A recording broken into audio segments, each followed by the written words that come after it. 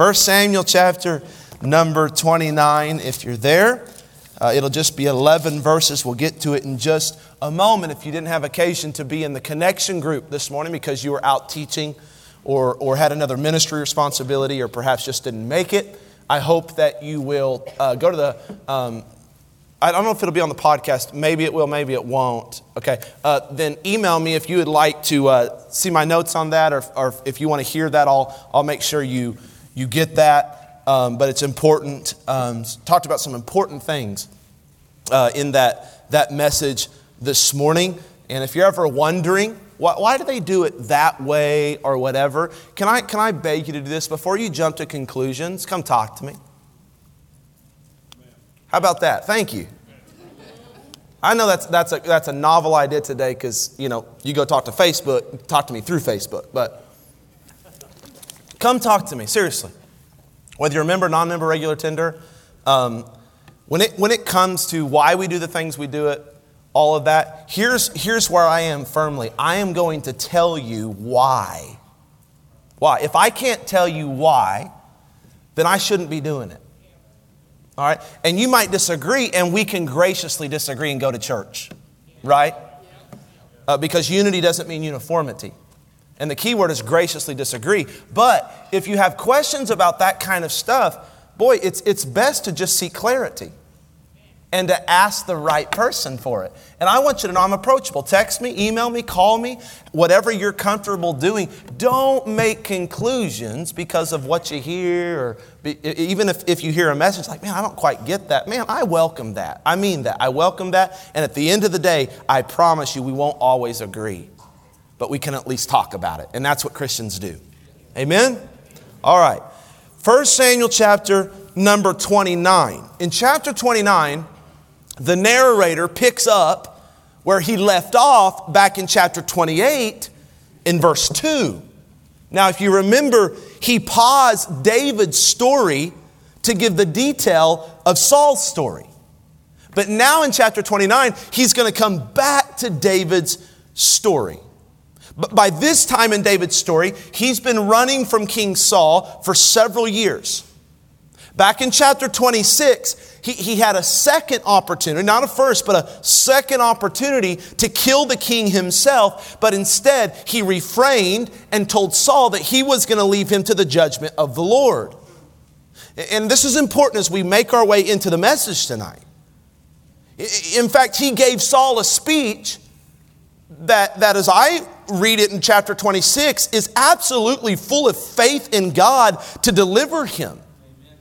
In chapter 26, verse 23, here's what David says to Saul when he had the opportunity to kill him and he didn't. He said, "The Lord render to every man his righteousness and his faithfulness. For the Lord delivered thee into my hand today, but I would not stretch forth mine hand against the Lord's anointed. And, behold, as thy life was much set by this day in mine eyes, so let my life be much set by in the eyes of the Lord, and let him deliver me out of all tribulation." That seems to be a man full of faith in that moment. Yet drop down to chapter 27 and verse 1, just a couple verses later. And David said in his heart, chapter 27 verse 1, "I shall now perish one day by the hand of Saul. There's nothing better for me than that I should speedily escape into the land of the Philistines." That's a totally different man now. David started thinking, that's what it means, he said in his heart. Did you know every action is a result of a thought? Every good choice you make is the result of a good thought you think first. Every bad choice you make is the result of a bad thought you think first. Well, David was thinking some bad thoughts here. He goes from faith in chapter 26 to fear in chapter 27. He goes from believing that God would deliver him to believing that Saul would kill him. And I, for one, tonight can't be too hard on David. Because I so quickly in my life go from faith to fear. I literally sometimes go to bed with faith and wake up with fear. I go to church on Sunday with faith and wake up Monday morning with fear. On top of that, just because David's a human, he's going to face those fluctuations. But on top of that, the trial he is facing and enduring is not short-lived. This has been happening for years, sleeping in caves, dodging javelins, trying to escape the armies of Saul. To David, he's had enough. Frankly, he's wore out. He's lived under this burden for so long that he just threw up his hands and said, I'm done. Now, I don't point that out to justify what David did next, but to sympathize with what he did. Because we've all been there. We've all been in a season of difficulty that didn't seem to go away. We still served God, but it didn't go away.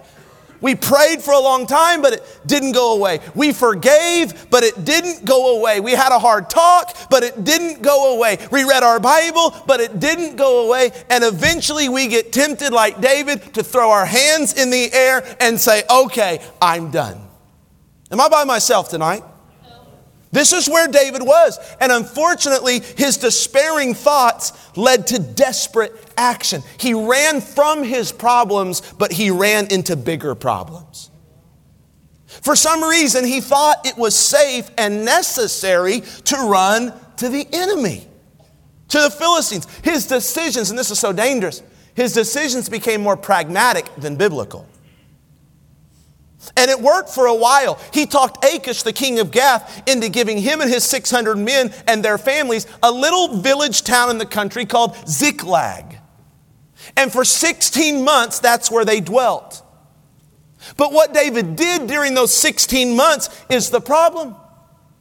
He began to slaughter innocent people that God never gave him orders to kill in terms of women and children. Then when Achish would come to him and check in on him and ask him what he was doing, David would tell him that he had been destroying his own people. He lied to him. So over time, Achish came to believe that David had become one of them, and that David's own people were now his enemy. Now, this presented a problem for David. Here's why. Because Achish, along with the other commanders of the Philistines and their men, were about to go to battle against the Israelites over a strategic trade route they were wanting to possess. And Achish wanted David and his 600 men, who he came to trust, to fight with them. Now that's where we left off in verse 2 of chapter 28 a couple weeks ago. And then the narrator, under the inspiration of the Holy Spirit, went into telling Saul's story. So then we're left to wonder, how is David going to get himself out of this mess? Well, here's the short answer. He's not. But God is. 1 Samuel 29 verse 1. Now the Philistines gathered together all their armies to Aphek, and the Israelites pitched by a fountain which is in Jezreel. And the lords of the Philistines passed on by hundreds and by thousands, but David and his men passed on in the rear guard, that's what that means, with Achish. Then said the princes of the Philistines, what are these Hebrews here?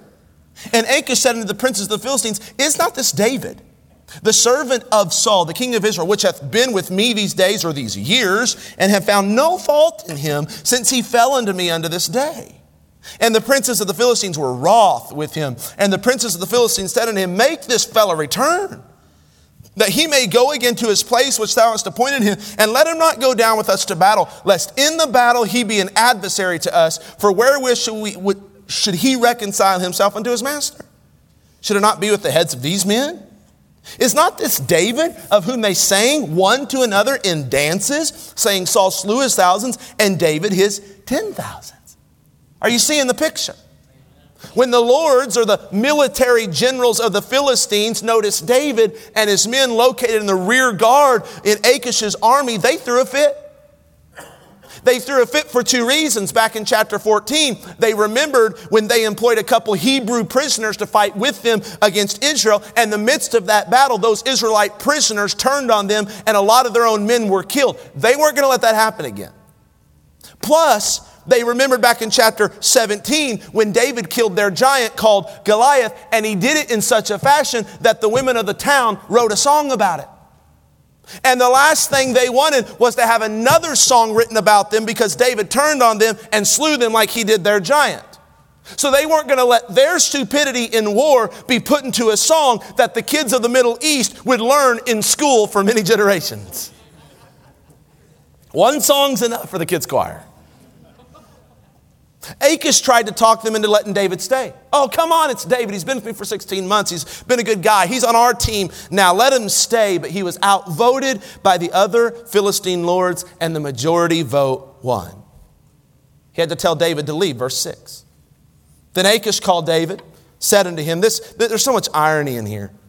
Surely as the Lord liveth, thou hast been upright, and thy going out and thy coming in with me in the host is good in my sight. For I have not found evil in thee since the day of thy coming unto me unto this day. Nevertheless, the Lord's favor thee not. I got outvoted. Wherefore now return and go in peace, that thou displease not the lords of the Philistines.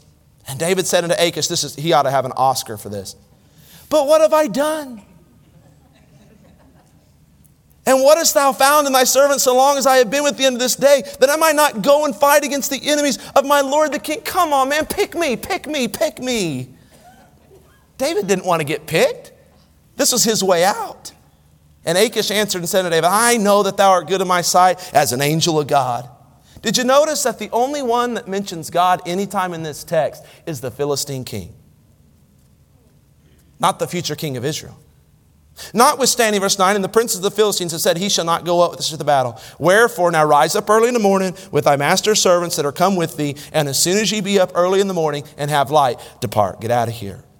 So David and his men rose up early to depart in the morning, to return to the land of Philistines, and the Philistines went up to Jezreel. All right, so here's David. He goes from faith to fear.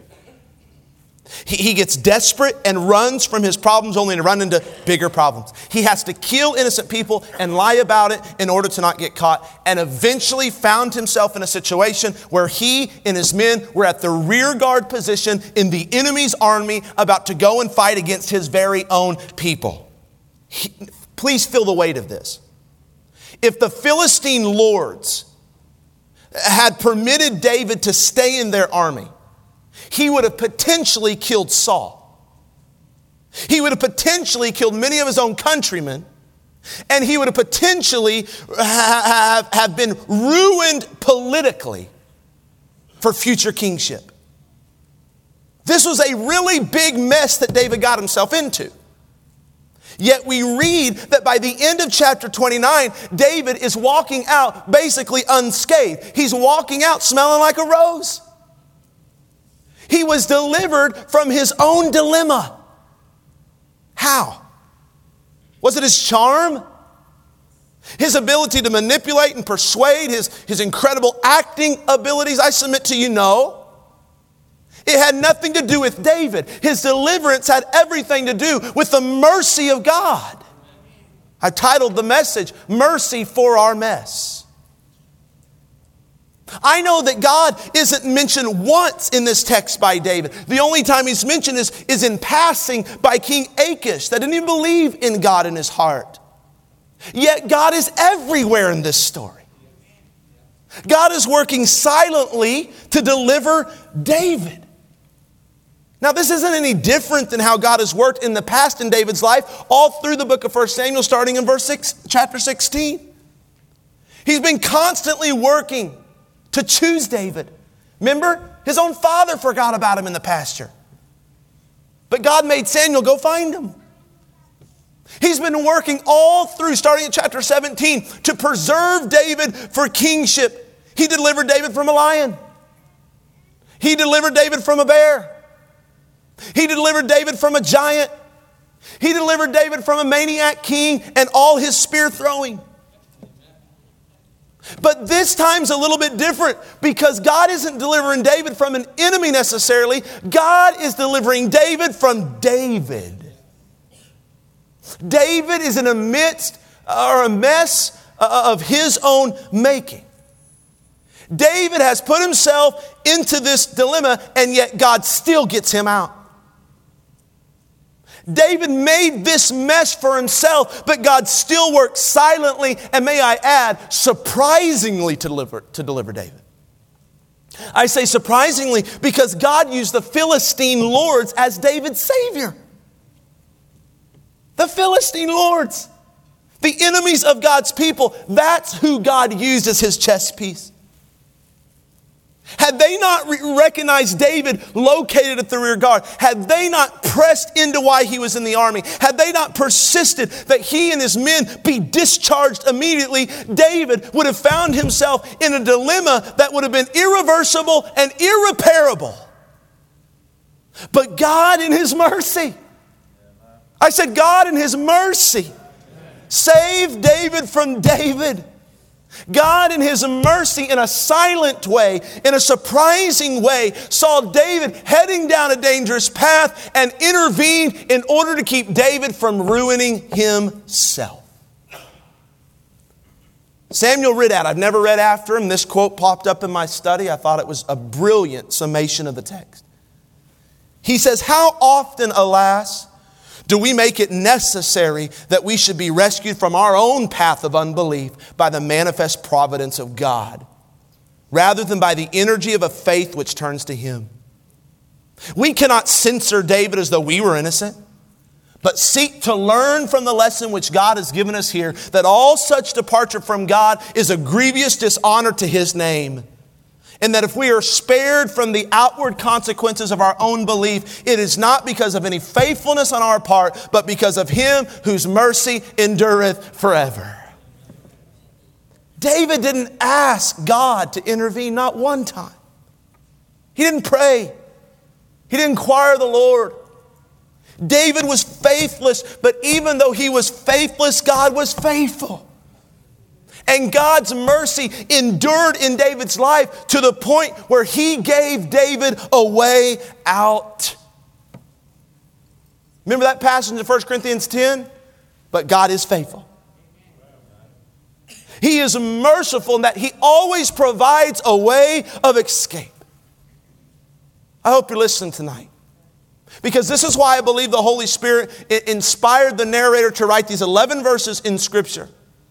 To show us a picture of God's enduring, God's delivering, and God's sovereign mercy in our lives. To show us that when our faithfulness has led us down paths that are dangerous and into dilemmas that are inescapable, God is still there. To show us that when we make a mess of things, God's mercy still endures. To show us that God will at times deliver us and save us from ourselves.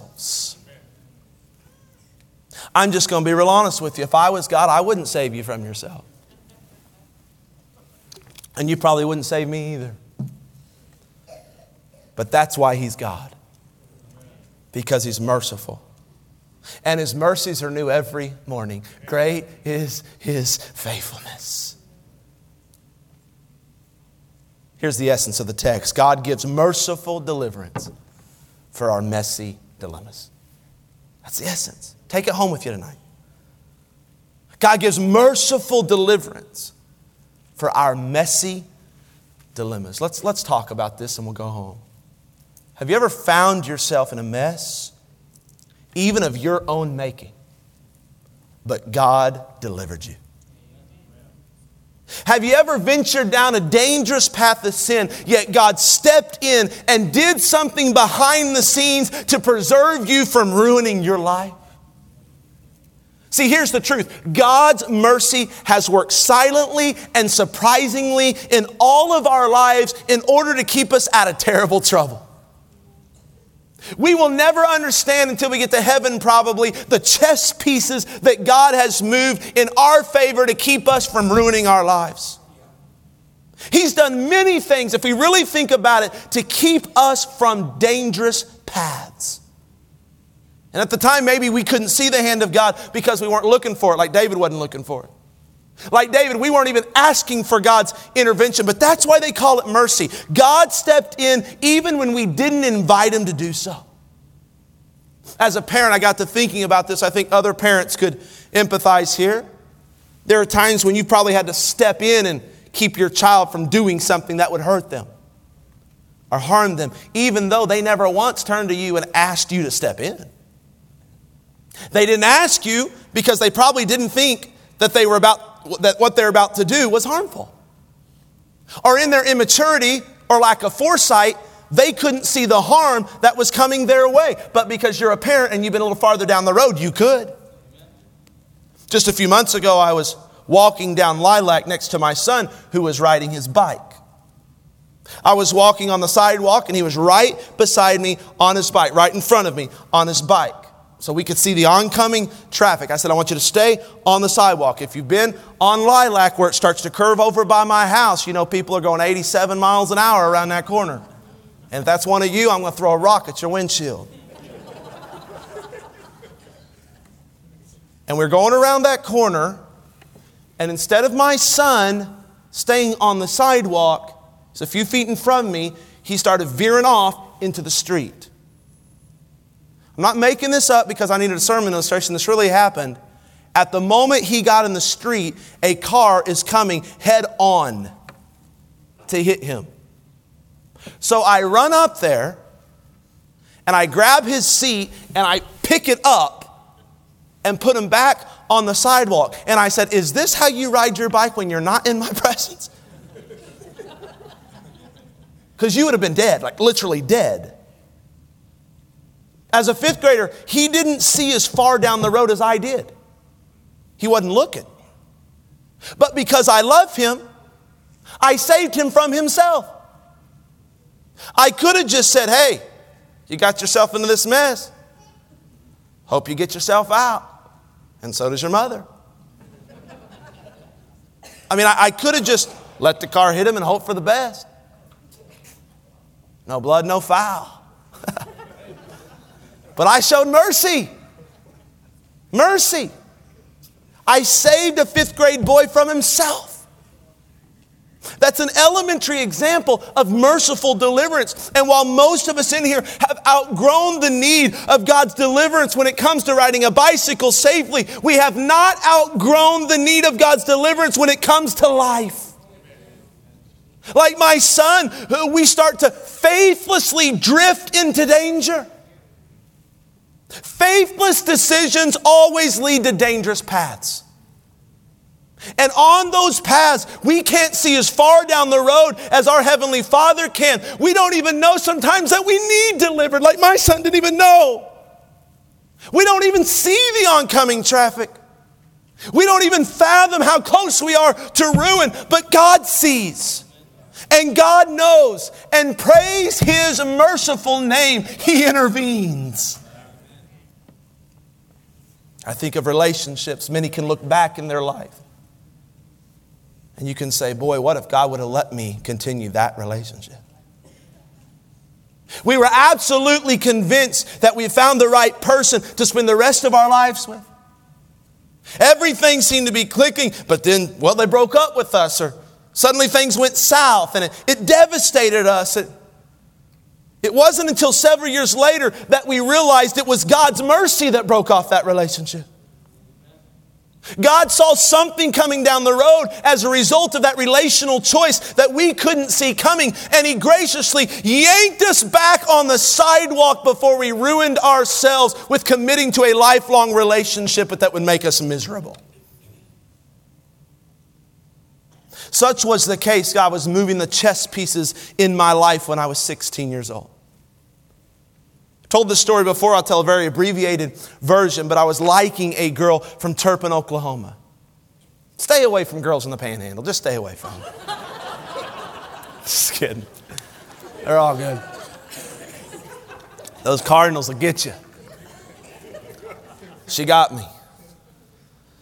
We went out. I wasn't supposed to be dating at that time because my parents could see farther down the road than I could. And they understood that a 16-year-old probably isn't ready to get married, therefore he's not ready to date. That's a brilliant idea, but it is true.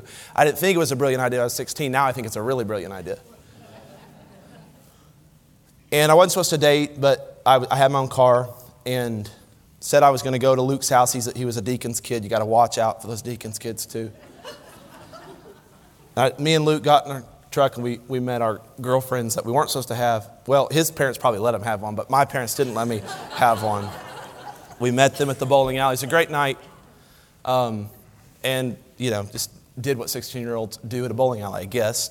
Bowl strikes and flirt. That's just kind of what we did. And then we went home.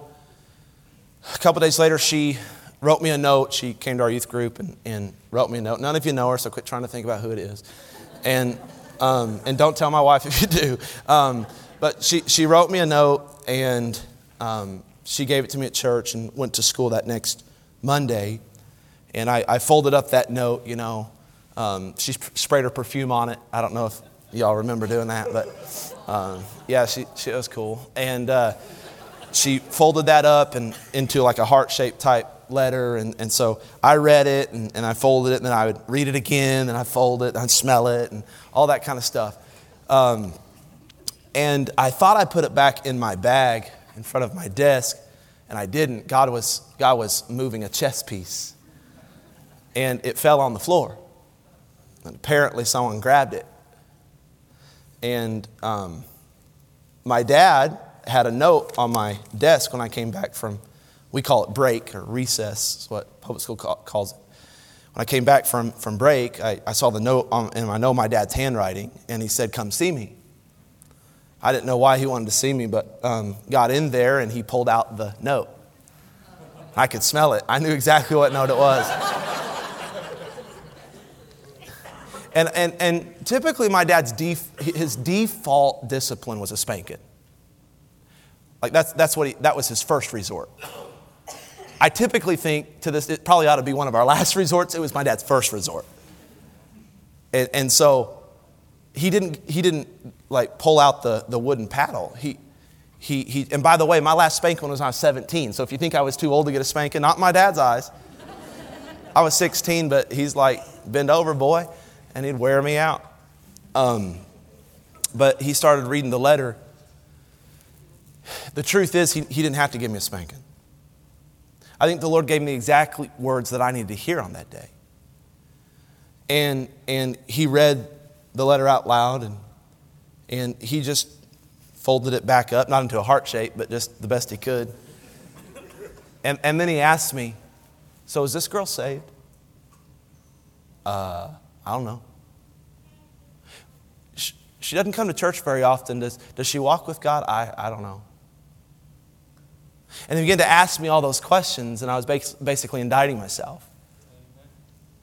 And the Holy Spirit was convicting me. And my dad said, "You would be really wise to cut off that relationship right now." And he told us the stories of his high school years and told me why, and it just kind of clicked in my mind. I said, I need to trust my dad on this one. And so I did. I know it's a brilliant idea, young people. But you ought to work hard at trusting your parents. I trusted my dad's advice, and I look back at that, and you know what I think? God's mercy. God's mercy. I mean, if I would have went forward with that relationship, I can tell you beyond a shadow of a doubt, I was on a road to sexual impurity, fast. Real fast. And I think God, in His mercy, intervened even when I didn't ask Him to. And for that reason, on June 24th, 2006, I received my bride. She was a virgin. I was a virgin. Amen. And now I can't even imagine. I texted Jenny before I came in here. She's sick because she had her treatment on Friday. But I texted her and said, "Man, I don't even like going to church without you." Like I've come to be one flesh with her in a way that it wasn't that way at the beginning. I was a selfish husband. I was too busy of a husband. I was angry in some ways. But God has changed my heart, and God has changed her heart, and our marriage is far from perfect, but so satisfying and so fulfilling, and at a level I never thought it could be. And at those times in our marriage, in a season of such sweet, sweet times, I always just stop and thank God. Thank you for intervening when I didn't even ask you to. Because now I get to worship God every Sunday and every Wednesday with my sweetheart that I love, and she loves you. You know, this kind of intervention happens with career decisions. We get a lucrative offer, or we find a lucrative opportunity and call it an offer. And we're convinced that we finally found our career break. We're going to finally find ourselves in a company that will pay us for what we're worth. We're going to finally be able to get out of a toxic work environment. We're going to finally be able to move closer to family. But then out of nowhere, the job opportunity slips through the cracks. They choose somebody else. We don't get a call back. They decided not to expand that department that you were being hired for. They decided the timing wasn't right for their company. Something came up in one of their talks with the reference that steered them away from hiring you, and it left you wondering, what in the world just happened? It could be that God's mercy saw something down the road that would have ruined you, and He saved you from it. A year into being a youth pastor right here at Fellowship Baptist Church, I got severely discontent. My wife wasn't adjusting to a small town. She came from Lubbock, Texas. She didn't like it. She loved the church, but just wasn't adjusting. I got a couple phone calls from people from big churches or from institutions, and I began to get discontent and try to think that grass is greener on the other side. And at 211 West Walnut, where Eli resides right now, is where our first home was. And I called my dad, and it was so impulsive. I told my dad, I think I'm done here. Have I ever told you this story? I said, Dad, I think I'm done. I think God's moving me on. And my dad's just floored. Like, what are you talking about? You've been here like 366 days. I said, well, I think God's moving us. You know, God's moving us. Well, what makes you think that? Because I got peace about it. I got peace. I got my own definition of peace, but I got peace about it. And you know what my dad did? He said, okay. That's what he said. That's the worst thing he could have said. I would have rather him fought with me. But he said, okay. And the moment he walked out of there, I told my wife, I shouldn't have done that. That was impulsive. And I remember that God just began to move chess pieces and close doors, like slam doors in my face. And I look back at that, not with bitterness. I look back at that and say, thank you, Lord. I was discontent. I was trying to get out of here. But yet, almost 16 years later, I stand behind the pulpit as a pastor of Fellowship Baptist Church. And God would have to swallow me up in a whale's belly and vomit me out to get me to leave this place. And I thought, what would I have missed out on, our family missed out on? This church would have went on. You would have been fine. But what would I have missed out on had I let discontentment steer the ship? Oh, but God's mercy. See, my burden in this message is to open your eyes to the ways in which God's mercy has saved you from you. To provoke in you tonight a sense of thankfulness for the ways in which God has offered His merciful deliverance for your messy dilemmas. Even at times when you didn't ask Him for it. How many would agree with me? He's a good, good God. So our response to this reality about His character should cause us to do, I think, two things tonight. First, we should worship Him for His mercy. That's what David did. He wrote a whole song about it. Psalm 118, I'll just pick out 4 verses from there. Put them on the screen. Oh, give thanks unto the Lord, for He is good. Why? Because His mercy endureth forever. His mercy endures our stupid decisions. Let Israel now say that His mercy endureth forever. Verse 3. Let the house of Aaron now say that His mercy endureth forever. Let them that now fear the Lord say that His mercy endureth forever. What is He saying? His mercy doesn't run out. His mercy was there before Adam and Eve were ever on planet Earth. And His mercy will always be there. Maybe this is why David wrote in Psalms 23:6, surely goodness and mercy shall follow me all the days of my life. I think David's saying this, I could not run it because I tried. I tried to put on my running shoes. I got in the starting blocks. I told God I was done, and I tried to outrun His goodness. I tried to outrun His mercy, but God said, not so fast. Now, I will tell you this, God's a just God. And there can become a Romans 1 in your life, if you studied that lately, when God says, okay. At some point, Proverbs 29:1, he that hardeneth his neck after being often rebuked, you keep hardening your neck to God, shall suddenly be destroyed, and that without remedy. Romans chapter 1 speaks of that reality. We got to understand that your fellowship with God will be greatly hindered if you keep running. But hear me closely. It takes a long run to outrun God's mercy. I love the fact that when I veer on the road and oncoming traffic is coming my way, God picks me up by the seat and He puts me back on the sidewalk. But we shouldn't just worship as a result of learning about God's mercy. Now, let me close with this. We should welcome God's mercy in our life.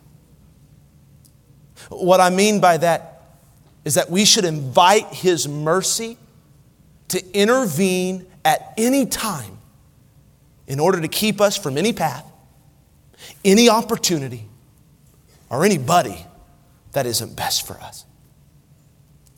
Be looking for ways, church, in which God in His mercy is telling you no. Be looking for ways in which God is telling you not now. Be looking for ways in which God is telling you to slow down, to turn around. Don't buy that. Don't go there. Don't take that job. Don't date them. God might show His mercy through a sermon. He might show His mercy through a song. He might show His mercy through a friend, a spouse, a parent, a grandparent, a pastor, a youth pastor, a scripture verse, or a closed door. Don't react to God's saving mercy in your life with bitterness. Welcome His mercy. He sees farther down the road than you do. He knows what's best. Young people, give me your eyeballs just for a second. Give me your second. You have got to view your spiritual authorities as the agents of God's mercy in your life. Are you hearing me? I need to get down and talk to you for just a second. If you only view your parents through the lens of the fact that, well, they're killjoys. They're there to make my life boring. They're there to restrict my life. They're there to take away my freedom. If that's how you view your God-given parents, and by the way, they are God-given. You didn't get to choose them. God chose them. In all their frailties and weaknesses, they're your mom, they're your dad. And if you view them as people that are trying to ruin your life instead of people that God might be using to save your life, you will continually resist what they tell you. But if you will see them as agents of God's mercy, then even the hard things they tell you, you'll say yes, because when you say yes to them, you're saying yes to God that sent them your way. It's all about how you see them. And you might be thinking right now, nope, come spend a day in my house. And you won't say that because my parents are messed up. Okay, let me talk to you about this for a second. God showed His mercy through Philistines. You hearing me? The enemies of God's people, they killed and slaughtered God's people. Tell me the last time your parents murdered somebody. If God can save somebody and deliver somebody from a mess through a wicked Philistine, what makes you think He can't save you and spare you through an imperfect parent? Hello? They don't have to get A+ in every area of their life for you to listen to them. They don't. And don't make them. Because you'll be a parent one day and you'll never get an A+. Trust me, I thought I would. And I'm like getting a D right now. It's hard. Like super hard. But they love you. If they didn't love you, here's what they would say. Do your own thing. That's what they'd say. You want drugs? Go. You want alcohol? Go. You want sex? Go. You want that relationship? Go. If they didn't love you, they would just let you do your own thing. The fact that they are fighting for you means they love you and care about you. View them that way. I'm telling you, it'll make your life better. Yeah. Maybe you're in a mess right now. Right now. Even one of your own making and you know it.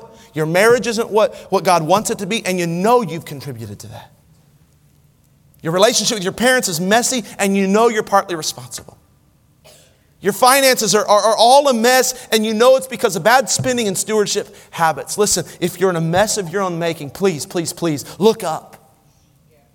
God's mercies are new every morning. He's slow to anger. He's rich in mercy. It endures forever. It never runs out. He always hears the humble prayer of repentance. So welcome His mercy into your mess and watch how He is in the business of restoration.